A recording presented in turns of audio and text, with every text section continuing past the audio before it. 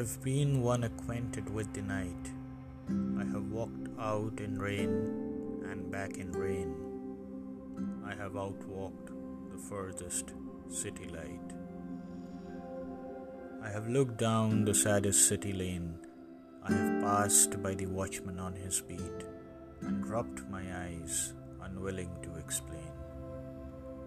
I have stood still and stopped the sound of feet when far away an interrupted cry came over houses from another street, but not to call me back or say goodbye.